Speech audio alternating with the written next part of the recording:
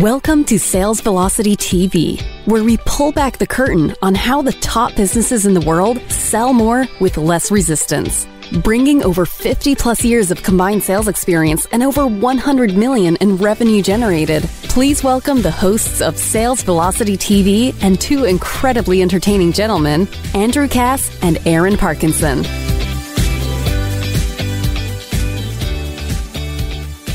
Hey everybody, welcome back to another episode of Sales Velocity TV and radio. If you're new watching this for the first time, welcome. Good to have you. We have a lot of fun on the show. I'm Andrew Cass, that's Aaron Parkinson, and we are talking lead generation strategies today. It's a specialty of ours both, really. We've been generating leads on the internet, Aaron, I think collectively 2004, 5-ish. I don't know. Let's figure this out. Have I generated leads online longer than you, or have you generated leads on the internet longer than me? Because I met you at an event in like 2006-ish. I had started marketing online in 2005, and I think you did around that time as well. And I started in 2004. Not that it's a competition. No. We're keeping score, right? We're keeping score. It's 2004. All right, so you got me beat a little bit, which is fine. But the point we're trying to make is we have successfully generated leads from the internet before social media, before Google was a publicly traded company. So there was only one search engine. It was called Yahoo Overture. That was my first search engine. Me too. My first PPC ad was on Yahoo Overture. So picture a world now, guys, Aaron, right, where there is no social media, there is no video, there's no YouTubes, there's no TikToks, there's no social media. There's only like a search engine or two. And if you want to market online, everybody's essentially like back in the day going to the one TV network to run their commercial. We're going to the one search engine to run our ads. So for those of you that read my book, Sales Velocity, I talk about this in my book. Quickly, I'll mention it. Is when I was coming out of the financial services industry and just intrigued, Aaron, with the internet marketing world and building a business online and having freedom and being able to develop information products, and just selling from the internet was like this mystical thing back in the day, right? Today, it's nothing. When I started, it was like, I got to crack this code. This is the coolest concept ever. And for me, a guy that had a successful career in financial services, for me to walk away from that, to want to crack the internet code was a weird thing. And I don't remember why I wanted to do it, but I remember investing $12,000 into a really, really intense internet marketing training regimen where I had my own advisor and coach. It was with the Internet Marketing Center, which was at the time the number one. Rudel? Yes, Corey Rudel. He passed away in a car accident years ago. Derek Gale took the company over. We're going back to like the sticks of the internet now. This is like this is old school for those of you that are maybe just trying to crack the internet code. This was the only real internet marketing training education entity at the time. Yep. So at the time, $12,000 for a 12K program in 2005, good amount of money, right? Vested in it, learned everything from A to Z when it came to developing a product, finding a niche, doing the copywriting, building a funnel, getting that product launched on the only search engine there was, by the way. We're talking about this now, Yahoo Overture, and then getting eyeballs to it to hit the page, convert, purchase. I was actually selling a $37. It was in the health and wellness space. We were selling a $37 ebook at the time where ebooks were like nirvana. Oh my gosh, you can buy a digital book. This is huge. Today, it's like we do it all day long. Right? So I wanted to just preface the depth and the breadth of online lead generation because we come from the era where there were no tools.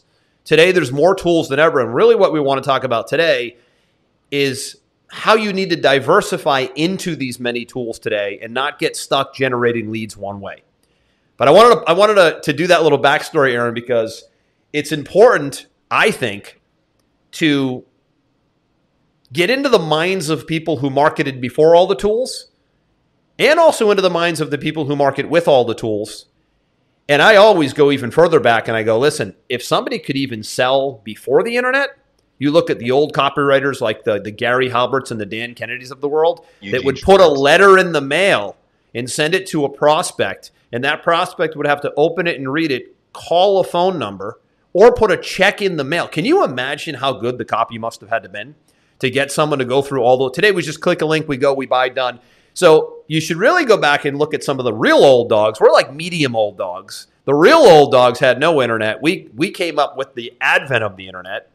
But that's what we're going to talk about today is a little bit of history, a little bit of depth and breadth here, which we have, but more so what's working today and why diversification is critical today.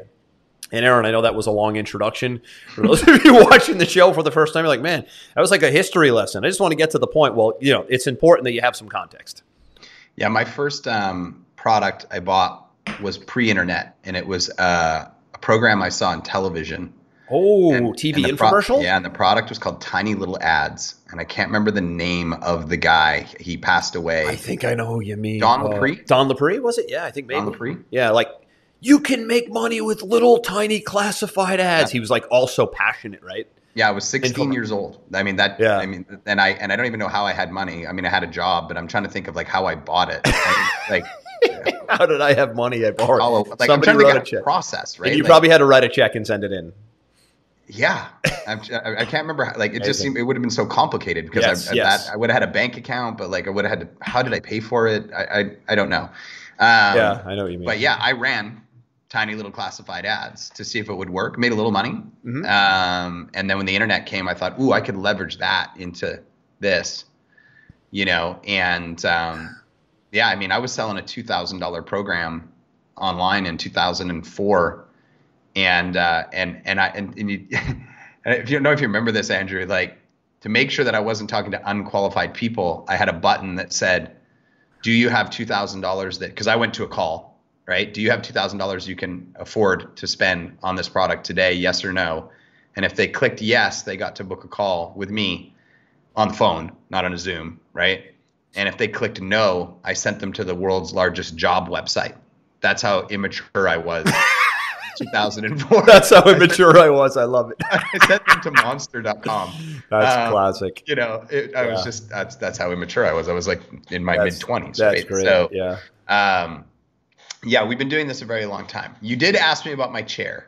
Oh, yeah. So I noticed that you look like you're in a racing car today. So for those of you watching the show live, salesvelocitytv.com, you can see all our shows live. We start with video always, by the way. And then we cut it up into audio. But that thing looks super comfortable. Jeez, I thought my chair was comfortable. This is one of those ergonomic deals. It's a gamer chair because my son is a big online gamer. He holds a bunch of world records and different games and stuff like this. And he came in the other day and he made fun of me. He said, you know how people know that you're old, Dad? That you got one of those crappy office distribution chairs. Staple special for $150? Yeah, he's like, dude, grow up and get a real chair. Right? Because he's got a gamer chair, which he asked for Christmas. And nice. I went and sat in it. And I was like, man, this is exponentially more comfortable than the chair I have. And yet I'm the one making all the money in this house. It's almost too comfortable, right? That thing or no?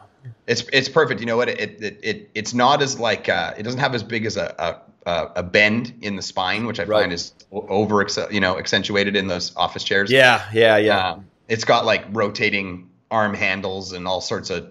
I mean, this thing can actually lay full backwards if I wanted to. You could take a power nap in that thing at the right incline. I could, right? Yeah. And so, ever since I got it, I feel more energized and I feel way better. Really? So I will optimize all things, but apparently I had forgot to optimize my chair. So now my chair is optimized. Well, good for you. It's outstanding. Good for you.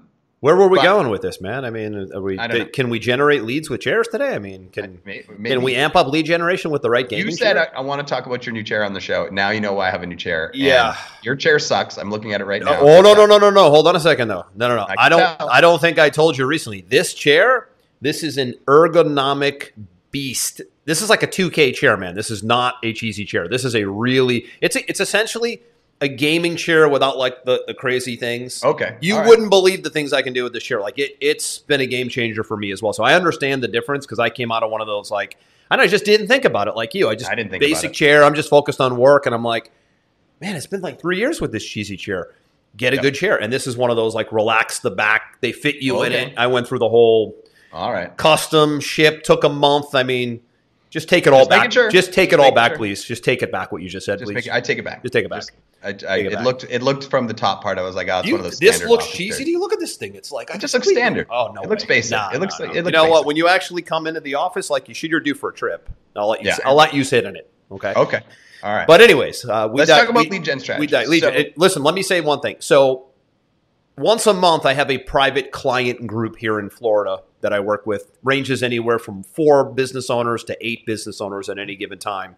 And they're all over 7 figures in business. It's my monthly mastermind group.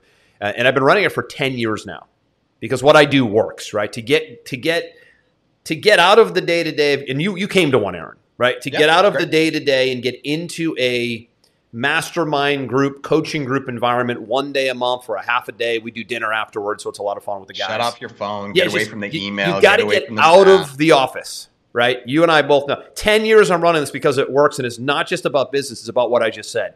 Getting out of the office so you can get separate sets of eyes on things, and you can get in an environment where you can think and not be distracted. That's pretty much what I facilitate. And yesterday I had the group in, and the whole topic was on lead generation and really looking at where do you get the bulk of your leads from now? You have to know that. So like if I said to you, the listener or viewer, what's your number one lead source? Obviously, you should know that, right? Is it referrals? Is it Facebook? Is it Google? And then secondly, are you too dominant on that one source? Are there multiple sources? Do you have an idea what the ratio is? Like I get 50% from Facebook, I get another 50% from Google, I get another, right? Do you know that? And if not, you need to. And then the third piece is where else, and we'll talk about this today, where else can you and should you be? Right? Like you know you need to get into another form of media. It could be TV, could be radio, could be TikTok, whatever. We're going to talk about that here today. So really the goal here, everybody, is let's talk about the importance of a balanced portfolio, a diversification of lead source approach because, and I'll let you mention the Facebook debacle. I mean, Facebook is the mecca of advertising, but man, oh man, they took a $230 million quarterly hit because people are leaving the platform.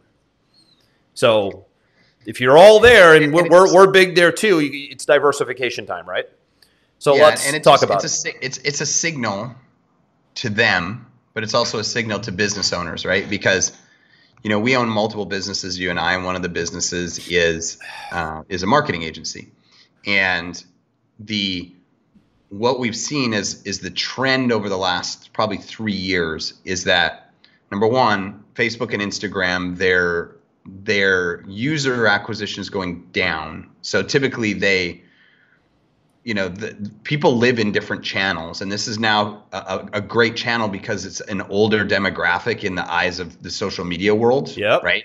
The people who got on first got on Facebook, and then sort of the next generation got on Instagram, and then the next generation after that kind of got on Snapchat, and then the next generation after that is now on TikTok, and then YouTube is its own world because it's not a social media network. It's different. It's an information. It's internet TV. It's internet TV. It's an internet. It's a delivery system, right? Mm-hmm. So what's happening is that the user base is getting older, even starting to die off now. They haven't acquired anything relatively impactful for their inventory. Like, for example, when they bought Instagram a couple of years ago, that was huge. They bought Instagram, then they bought WhatsApp. Did they buy WhatsApp? Yeah, they bought WhatsApp. WhatsApp is owned by Facebook? Yes. I did not know that. For some reason, I thought Microsoft bought WhatsApp. I don't know. What am I thinking? Nope. Microsoft Slack, maybe? I don't know. No, Facebook bought it, but there's not enough inventory for them. So they have too many advertisers. Mm-hmm. Mm-hmm. They have not enough place to show their ads.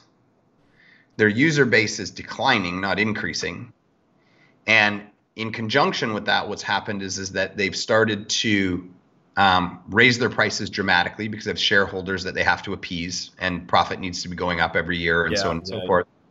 And because they have so many advertisers, for whatever reason, their customer service has not been able to keep up. So the customer experience with Facebook has been a real challenge for them over the last 3 years in the eyes of most of the advertisers that are online, where ads are getting disapproved, ad accounts are getting disapproved, the communication is not great, the time to get answers is not great. Interesting. And the frustration has risen to the point where people are looking for alternative sources.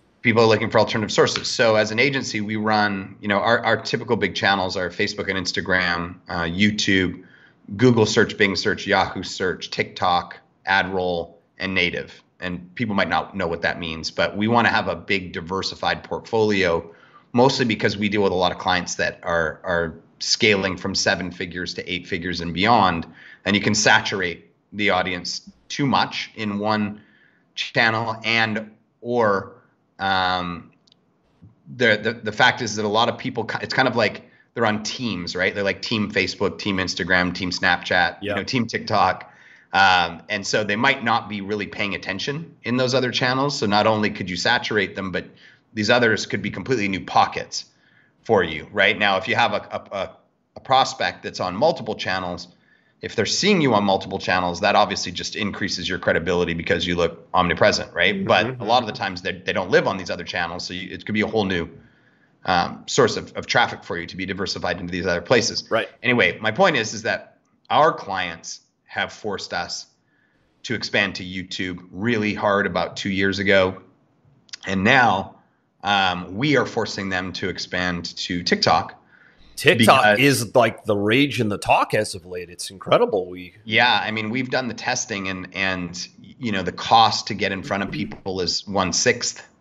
And by the way, it feels to me, Aaron, like TikTok is at least subliminally going right after Facebook. Like they want to just take them straight down.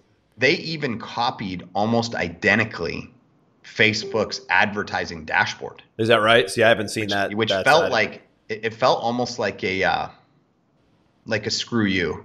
That's my point. It seems like, and listen, that's great for consumers. Let them go.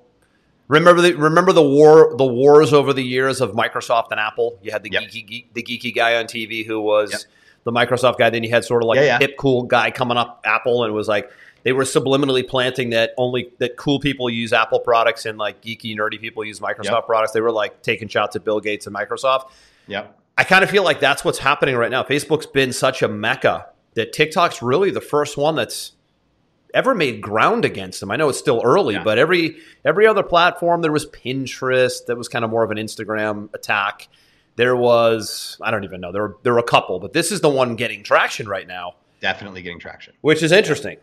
Definitely getting traction. Now, what do I think is going to happen? I think that, so Facebook's launched the metaverse because they need more inventory and they feel like more people are going to be spending more time in the metaverse. And you got to think about it. Why would they go all in on the metaverse? I just had a conversation an hour ago with a guy he said he heard that to complete the metaverse, which is a virtual reality, right? And for those people who don't know what the metaverse is, it's a virtual reality that you can I frankly don't want to know and live in and have fun in and blah, blah, blah. It's going to cost them $10 billion over 10 years to build this virtual world. I don't know about you, man, but that's something I want nothing to do with. How about you?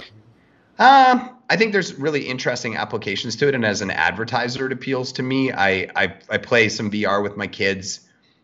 It hasn't hooked me. It hooked them. The most important thing is it's hooked them, right? So they're looking to tap into a younger demographic as their social media demographic gets older.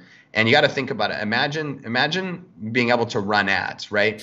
Run ads in the metaverse, create stores that sell things in the metaverse, have shows playing in the metaverse that have ads playing on the shows. Like the applications for advertising are endless, which is why they're going so all in on this. But it's going to take them a long time to complete this, right? And in the short term, what I see happening is much like you'll remember what happened at the end of the 2000s with Google. Google used to be the worst company to deal with on the planet as an advertiser. They were short-tempered, inaccessible, quick to disable your accounts. They were just an 800-pound gorilla, and you're not going to pick up the phone and call them. It's just they were just rude, for lack of a better word, and nobody could go anywhere else because there wasn't really a great alternative. And then Facebook and Instagram came around, and it was a fantastic alternative, and everybody left Google. Yes. And then Google, Facebook ate their lunch is basically what happened. And they now are one of the best customer service, easily accessible, fantastic run because they were forced to. Right? One thing I'll say, can you hear me? Yeah, I can hear you. You froze for a second. Interesting point so the reason I gave the whole context and the depth of our experience in the beginning is because PPC on Google was an absolute beast from that 2004-5 era right through like 2010-ish. Amazing. I mean, every advertiser on the planet Earth would claw to get a pay-per-click ad on Google. Even though there was some like I said, Yahoo Overture had a PPC platform, but nothing created a storm like the Google PPC platform in that era. We made so much money as advertisers. We made so much money because you could literally like turn on a switch. It was up and like you could control the amount of traffic that you would get by just increasing your ad spend. And there wasn't a lot of competition, so you could drill down easily, and cost wasn't terrible. The difference when Facebook came in is they came in as a non-searched platform, where Facebook has always been, find a gym in my area, type it in. Find a salon in my area.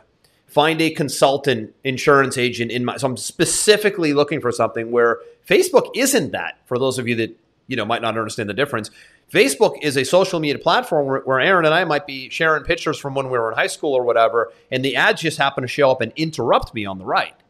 So the interesting thing about Facebook is people didn't really know if it was going to work because it was more like a newspaper than it was a search-based ad where the ads would just show up and if you're interested, great. But the targeting that came into play once they developed and once they actually had the community and they chunked down on what people's interests were, now all of a sudden, you and I both know we can run ads on Facebook and Instagram that only go to people who are yoga enthusiasts, weightlifters, football players, insurance agents, right? That's not the case with Google, right? So talking about diversification right now, you really should have a presence on search-based Google where somebody puts in keywords that make sense to what it is that you offer.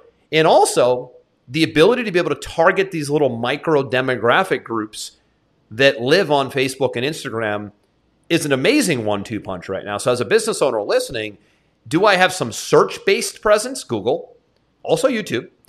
And do I have some demographic-driven ads running as well where I can go right in and target these little micro groups?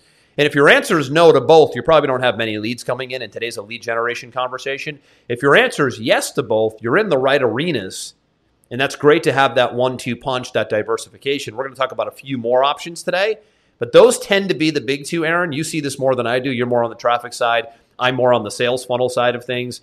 But Facebook and Google, if you crack those two alone, remember, that's a 2X. What a lot of people don't know is when you're on Google, it's Google and YouTube. When you're on Facebook, it's Facebook and Instagram. So you're really in 4 places, not 2, if you can make those 2 platforms work for you. And not one or the other, by the way, but both. That, I think, is the key to the conversation is not one or the other, both diversification portfolio approach. Yeah, and the thing with Facebook and Instagram is it's disruptive advertising, right? And so you can put it in front of so many more people, where Google search, for example, there's only so many terms they're putting in, right? Yeah, it's how many searches are being done a month on a specific term, right? But then Google also has YouTube, which is disruptive to advertising. So when you've gone to watch a YouTube video and then you see a video pre-roll come up with some type of commercial with a call to action, it's hoping to disrupt your journey and take you to somewhere else. Sure. Right. And the reality is you can do amazing targeting in YouTube, almost like you can do amazing targeting in Facebook and Instagram. Right. So it's a 1-2 punch. But now TikTok for us has come up as that is number 3 and potentially number 2. But hold on, Aaron. Let's stop. I want to say what I said again before. Let's really call it number 5. Because again, when you get into Google, and a lot of people don't connect the dots here, since Google owns YouTube, that platform gives you the ability to run search ads and video ads with YouTube. And when you go into Facebook, it's Facebook and it's just click of a mouse. Show my ads on Instagram as well. Yep. 4 media sources. We're going to talk about the 5th today, like you said, which is TikTok, because that's the first one we've seen in a while. Really giving these other 2 a little bit of competition. I wouldn't call it a run for their money yet. Those guys are so big. But we could stay today, Aaron, on this show on just those 5. YouTube, Google, Facebook, Instagram, and now the new sheriff in town. Not a sheriff, probably just the new player in town. I don't think they've gotten sheriff. They haven't quite gotten sheriff. Figure of speech. The new player in town would be TikTok. And frankly, I don't know the first thing about it. And I know a lot of business owners are probably feeling exactly how I feel right now. I don't even want to see it. All I can think about is like my little nieces dancing on TikTok over the summer when we were on vacation. And I'm like, that's TikTok? Don't they like dance for 60 seconds and The reality is that's all I know, right? You can run shorter, punchier versions of your same YouTube ads on TikTok. And we were unsure. The primary concern for us was that the buying demographic would be on TikTok. Right. So 6 months ago, we said we're going to take 3 of our clients, we're going to run them on TikTok, and we're going to see if the conversions happen on the back end in the same, more, less than Facebook and Instagram or YouTube and Google. Sure. Right? And what we found so far is that not only do they do them at almost half the price. So and again, because they're a newer network, we saw this with Facebook when they came into the Googles. So it's the early adopter lower pricing, right? They come in and they charge next to nothing. Yeah. On your organic side, anything that you post, they'll show to everybody, and they'll follow the same game plan that Facebook and Instagram did, which is that they'll slowly start to show your stuff to less and less people. Yep. They'll slowly start to raise their pricing, and then somebody else will start to build their own platform in the background. Sure. Rumble was a big one that was in the news last week with this whole Joe Rogan thing. So Aaron, I'm glad you brought that up. So is Rumble the alternative for YouTube? Is Rumble a video network? It is, right? It's basically a freedom of speech YouTube network that's getting some traction. And Wait a minute, let me stop you. Hold on. Sure. Are you trying to say that the Rumble network allows you to speak your mind and say what you want to say as a human being and a tax-paying citizen in the United States of America? I got to be clear for the sake of the audience, because the way you framed it, I like clarity. Am I? Yep. Well, it. The answer is yes. Okay, good. For now. Seriously, right. For now. And funny, I always asterisk things with "for now" because all of these things change over time, and all the people that are all up in arms, with the misinformation stuff and the freedom of speech stuff and all that stuff. What they have to remember at the end of the day is that these are businesses owned by people or shareholders. And it's their rules, and they can do whatever the hell they want. Yeah, that is true. A lot of people get worked up on the social media thing. It's kind of like, it's almost like the restaurants and the mask thing. Like if a restaurant decides that you need to wear a mask into the restaurant and they're a private business, it's super annoying, but that's their rule as a business. So like, people get worked up about social media. There's a huge difference between like freedom of speech and censorship happening like as a whole in society, which is a huge problem. Right. But if Facebook actually deems something, again, it's the way they word it is all wrong. If they deem something inappropriate for their platform, at the end of the day, they're a publicly traded company, but they can do what they want as a business owner. Absolutely. Just move your presence elsewhere. Exactly. You have your choice, right? Like if you don't want to, if you don't agree with it, don't use it. Right? I don't. But listen, here's the thing, though. The caveat: just because you can doesn't mean you should. Right. So when they start determining things that are disinformation with absolutely no validity, that's a different ethical problem. It's kind of like I jokingly had this conversation with my wife. I'm like, okay, so when you're at a restaurant and there's outdoor seating, even though you can smoke a cigarette outside, you really respectfully shouldn't around 90 people trying to have lunch. Just because you can doesn't mean you should. It's the same thing with these networks. Just because they can determine something as disinformation or they can censor something doesn't mean they should, because it sets the worst precedent ever. It's horrible how they pitch it. It's their business decision, and ultimately they have to decide if it's working for them or against them. Well, let's talk about the $230 million hit. I'll jump in and say $230 million loss. By the way, this is one of the greatest losses of any publicly traded media company in history in one quarter. And I know a lot of that is because people are moving their one day loss. Aaron, a lot of this is because people are saying, just because you can doesn't mean you should. I'm taking my business elsewhere. I think it's a combination. I think it's a combination of that. I think it's a combination of decreasing user base, of definitely decreasing advertiser base. A lot of frustrated advertisers are going away. And they're going to have to make some, understand, I'm a big part of my business comes from Facebook. So, I want them to do well. And I think that the market will drive them to do well and make some internal changes on user experience and these other things so that you don't continue this slide. But it happened to Google too, right? Google lost a whole bunch of people because they were doing the same things in the end of the 2000s. And then they lost a lot of user base and a lot of advertiser share, and they've had to change that. right? And I think Facebook will have to as well, and they'll have to adapt. Do you think? So if you guys don't know Aaron, he's so deep in the Facebook, Instagram ads game. That's his specialty, right? He has an agency carve it out for this, right? So nobody sees it at a more internal level than he does. So important question is, do you think Facebook gets concerned about the $230 million? By the way, this was advertising media loss. This was like This is how they exist on advertising revenue. They get a $200 million plus advertising loss that they were not expecting, by the way. Do you think it makes them go two things? Do they lighten up on their BS fact-checking censorship thing, or do they make ad inventory easier to get? Is it a combination of the two? Because I feel like it's a storm hitting them right now. It isn't just. Yeah, I think that if you're inside the war room with the decision makers that be, it is massive red alerts. Oh, yeah, yeah. And you're evaluating every piece. Like you're evaluating perception from the users. Maybe it's all of this, the frustration around fact checking and conspiracy theories. Absolutely, and man. Communication. I think you look at the customer service level that the advertisers have been complaining about for 3 years. Sure. I think you look at the inventory. How do we open it up? Maybe bring the cost down a little bit. Other people are cheaper. I don't think any options off the table, because you got to remember this is a publicly traded company, and when a publicly traded company loses that much money in one day, guess who they're going after? They're going after the CEO. They are. It just happened to Peloton. The Peloton bikes. Yep. Mm-hmm. Peloton had that run during COVID. Everybody buying these bikes, and then they just trailed off. They weren't able to adjust to the non-lockdown life. Nope. And the shareholders voted the CEO out this past week.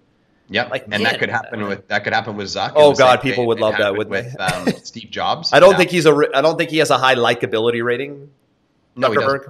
So that would be probably welcome news to the public, if I had to guess. Right, but you got to remember he's also, much like Steve Jobs, the originator, the creator, the formulator, the idealist, the visionary. Right. But I would disagree to a point, because the difference between Apple and Facebook is a social media platform. They don't roll out new products. They don't innovate. But Apple and Steve Jobs, they were an innovation machine. And Steve Jobs was coming to the table every 6 months on stage with his jeans and his black T-shirt with something new, whether it's a new iPad, new iPhone, new Mac. And it was like, man, how do these guys just keep? So there was a little bit of a difference, because there was the development of new things, which you don't see that in Facebook. Zuckerberg isn't coming out and going on stage and saying, hey, today I'm going to introduce a new level. Like the metaverse the metaverse was the only 3 months ago and said, I'm going to build a virtual world. But Aaron, to my point, this is the only launch type thing they've ever done as a company. Agreed. Jobs was in launch mode like 3 times a year. He was a machine. Yeah, no, I agree with you completely on the difference, but he is still the visionary. Right. And I actually think that's part of the stock loss too, is I think that the investors are a bit worried of, like, they don't really have a lot of clarity around the metaverse, and there was this quick decision to rebrand everything, and I think maybe they're wondering if they're taking their eyes off the ball, and then all of a sudden the financials aren't good, and that's Listen, a lot of things in there. It brings me to a really important point about lead generation, and you and I talked about it pre-show when we were planning our outline, right? And I was talking about this yesterday in our meeting with my clients locally. Is what they did with the metaverse is what every business has to do. They've got to 2.0 it, 3.0 it. They've got to bring out something new and sexy on a somewhat regular basis, or they become irrelevant today. This is one of the things that people miss about Apple more than anything. There's 2 things. I've said this for years, and everybody's like, wow, I've never heard anybody put it that way. 2 things with Apple. What I just said to you a second ago, constantly new releases. Mm-hmm. Every human being is wired to love new, sexy, modern, next level. The other thing they did that almost nobody did is they opened up physical brick and mortar locations in the worst downturn in tech. I was an investment banker at the time. This was when the NASDAQ went from 5,000 to 2,000 in like 6 months. Total tech crash. They're opening retail stores, which you see how that played out. Pound for pound, the most profitable per square foot retail space in the history of the world is Apple stores at this point. They were doing everything different than everybody else. This is why I love Steve Jobs so much, is because he was launching something new every 6 months from stage, always put on a big show, kind of like the circus. It's always a big circus, right? Circus like model. Does. And they were opening up physical brick and mortar locations that you and I could walk into and get help with the Genius Bar. Great for the baby boomers who are not good with tech. You could play with the stuff. You could see it, feel it, touch it, demo it, and buy it. Nobody else did. They ran away in the computer tech and phone and iPad tablet space when they did all this. But the point I'm trying to make is, as a business owner doing lead generation, and you and I talked about it for our own company, and we're actually rebranding our company this month. Our company, Pipeline Pro, is the software, the sales and marketing software that powers this show. You hear us talking about it quite a bit. We're launching Pipeline Pro 2.0 in February, kind of like Facebook launched the metaverse in January. Why? Because we want to change things up, make things better, and launch it and share it with the world, because it gives everybody a whole new, brand new look into something they weren't looking at before. This is such an important point with lead generation, that if you're running the same free report offer for 3 years, if you're running the same webinar offer for 3 years, great if it's still working that long. That means you nailed it, number one. But secondly, at some point, that thing needs to be 2.0'd, or you need to put another horse in the race, or another horse or two in the race, because you need to get in front of audiences that you couldn't get in front of prior to that. This is what Metaverse was. I'm glad you brought it up, because that's how they reinvent Facebook. It's almost like a distraction play. They've got to come out and give you something new and different to stay engaged. Otherwise, you lose $220 million in revenue in a quarter because there isn't enough new and different and better and sexy. And this is before you say anything, Aaron, this is such an important lesson for business owners. Go back and watch this again. I mean, it took me years and years and years and years to learn this, adapt this into businesses, is being able to have the creativity, the ingenuity to be able to come up with something new, rebrand, 2.0, next level your lead gen, next level your company, your products and services. It's almost like you're relaunching versions of your company. And it's really fun and exciting to do, because it brings back a lot of enthusiasm and a lot of energy to the business. I would agree. And I think that the purpose of this show today, which kind of went off in a couple of different interesting veins, because we like to talk about stuff, is that there is no limit to how many different things you can test from a lead generation perspective, not only from the actual outlet that you're testing it on, but also the different angles you could test it with, offering things to get information, or offering your product, or offering experiences, and we often talk about the digital side, right? But when we look at the digital side, we tend to talk about the big ones, right? The Facebook, Instagram, Google, sure, YouTube, TikTok. I mean, there's probably 100 more that we don't even dive into here. And then you've got offline. You've still got, radio. You've got satellite radio. You've got TV, television. Man, good old-fashioned TV. You got streaming services. People don't want to do print anymore, but because people don't want to do print anymore, sometimes you can get print really cheap, right? You can go do direct mail. You can do outbound cold calling, and there's organizations that will do that for you. I mean, there's a million different ways to do it. I think the challenge that a lot of people have is sometimes it's so easy in one place, that they become complacent on that one place. And then when that one place turns against you, they don't have the diversification to ride that out. And listen, everybody's guilty of that. When you start nailing it in one form of media, I mean, literally, we as a company dominate Facebook. But you and I both said, beginning of 2022, for the first time in almost 2 years, we're starting to see a little performance trail off. Wobble. But that's a long time to dominate. We as a company, I mean, literally, if you saw our numbers on Facebook and Instagram, it's like people it would be a dream to have those kind of cost per acquisition numbers.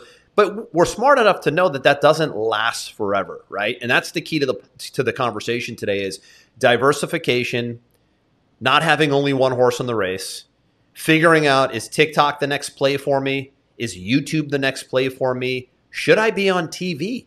We have a lot of financial advisors that watch our show and that use our software.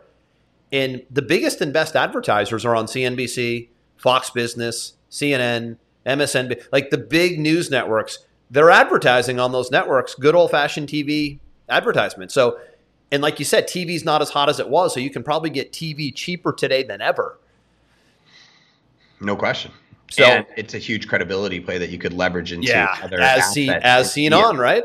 Yeah. Mm-hmm. Clips from you on interviews on CNBC or something like that are worth their weight in gold. Right. So, the goal of today wasn't to get into you should have a free report funnel. You should have a webinar funnel. You should have a cheat sheet funnel, see my demo of my software funnel. Like that, the tactics of the funnel, it's obvious what's out there and what's working and what may work for your business. The real point of the conversation was, how can I make sure I don't unconsciously end up with all my eggs in one basket? How can I make sure that I have a balanced approach? And by the way, balanced approach could be just two. I mean, if you start dominating two sources, you have dramatically stabilized the business because you went from 1 to 2. You've essentially made 100% move in the right direction to have diversified traffic. Just in my example in the beginning, if you had Google ads running and maybe some YouTube ads running, you got two forms of media there.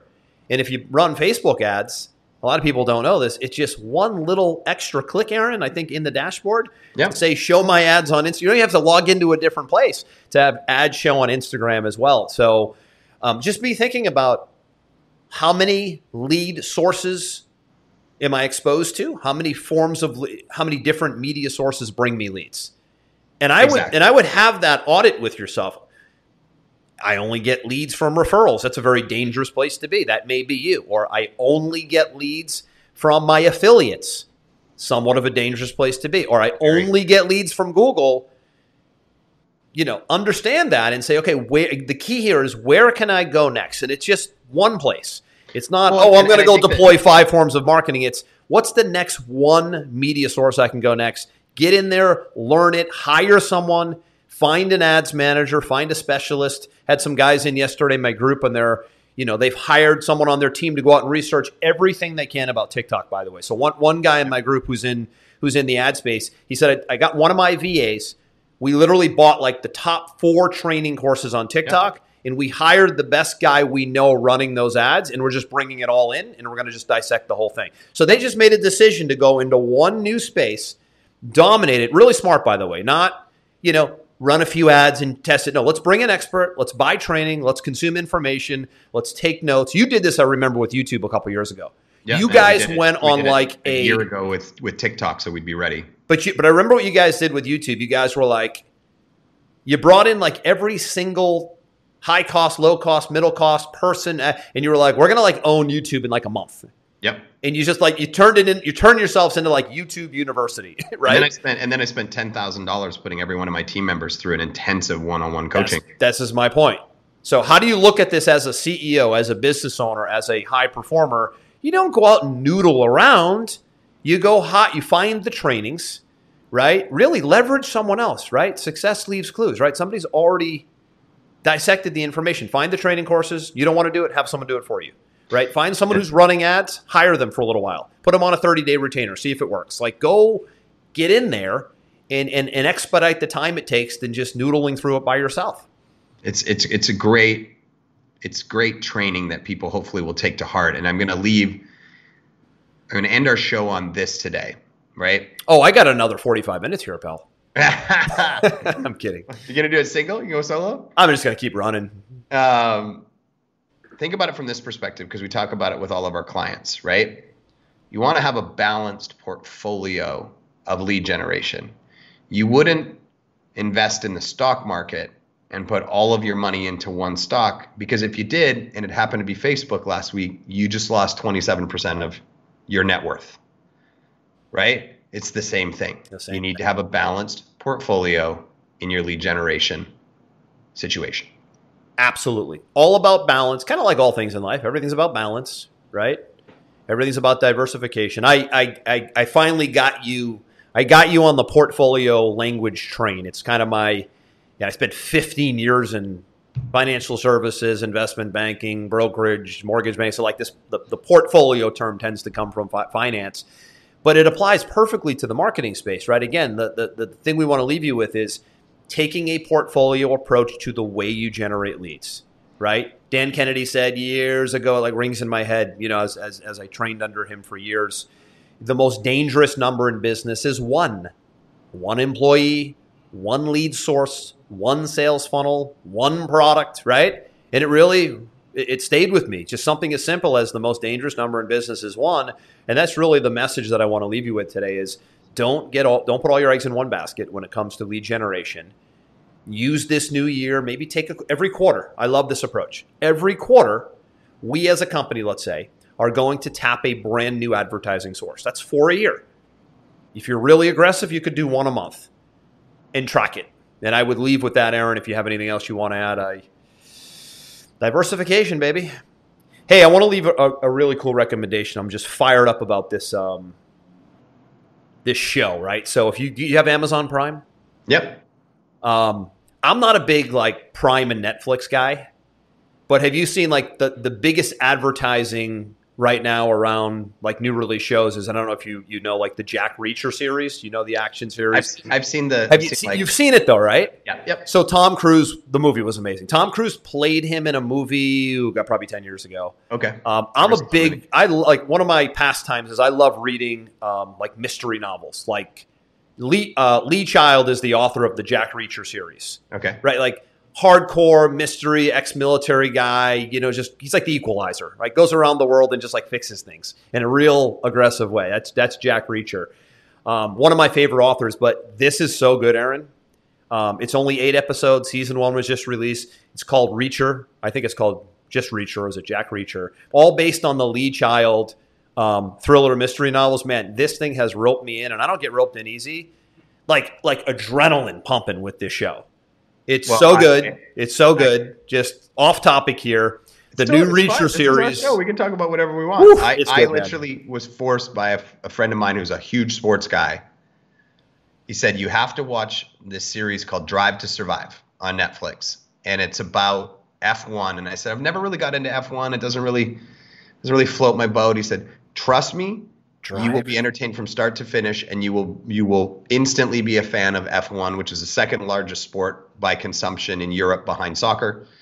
And I said, okay, I'll test it out last night. I ended up watching 3 episodes last night. I was instantly hooked. Really? Is it about the business of F1 driving? It's almost like a documentary over multiple seasons, but it helps you understand it because it explains the team structures and the country structures and the money behind it, and how Mercedes and Ferrari have like a stranglehold on it. So it's basically them and everybody else is fighting for, like, they're fighting for third because Mercedes and Ferrari will put $600 million a year into the driving team, and like a US one will put $150 million. And so you got these great drivers driving subpar cars and frustrated because there's not enough money being invested, and it's all political, and it's all moving. The drivers are moving around to different teams, and that I was in, and they're all crash. I didn't realize how much they crash. Everyone's crashing in every race, and they're not NASCAR. I mean, these are going 200 miles an hour. It's so cool. I love those cars. I love them. And so like I just didn't really understand the whole F1 world until I started watching this, and I was watching last night. I was instantly hooked.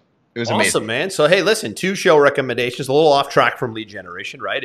What was yours called again? Drive to Survive. Drive to Survive. Mine is the Reacher series that's like all over Amazon Prime right now. It's a big release, and it's just I'm excited to watch episode 8 tonight. I watched 7 episodes this week. So I look at it this way, Aaron. I get upset with myself. I go, okay, so I just wasted 7. I could have wrote a sales letter in 7 hours. This is why I don't do Netflix and I don't do shows, because I start to feel guilty. I actually go, you gotta what detach, man. Could I have gotten done in that set? Detach. I know. But I mean, does anybody watching, do you guys ever feel that way? Like if you watch like 2 or 3 seasons of something, some people just don't catch it. They're so numb to life. They don't see anything. If you do it every day of every week of every month. Aaron, this is what people do. There are people who live for Netflix. They're in one series after another after another. I mean, you could learn a foreign language in the amount of hours they spent in a month watching Netflix, some people.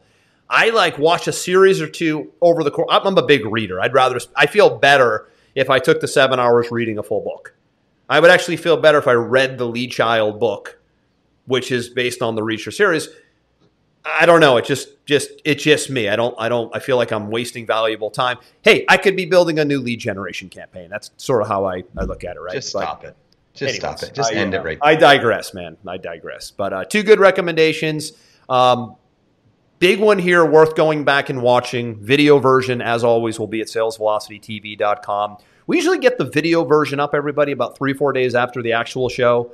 And then the podcast version gets into Apple and Google and Stitcher and Spotify about a week or so later. But everything's over at salesvelocitytv.com.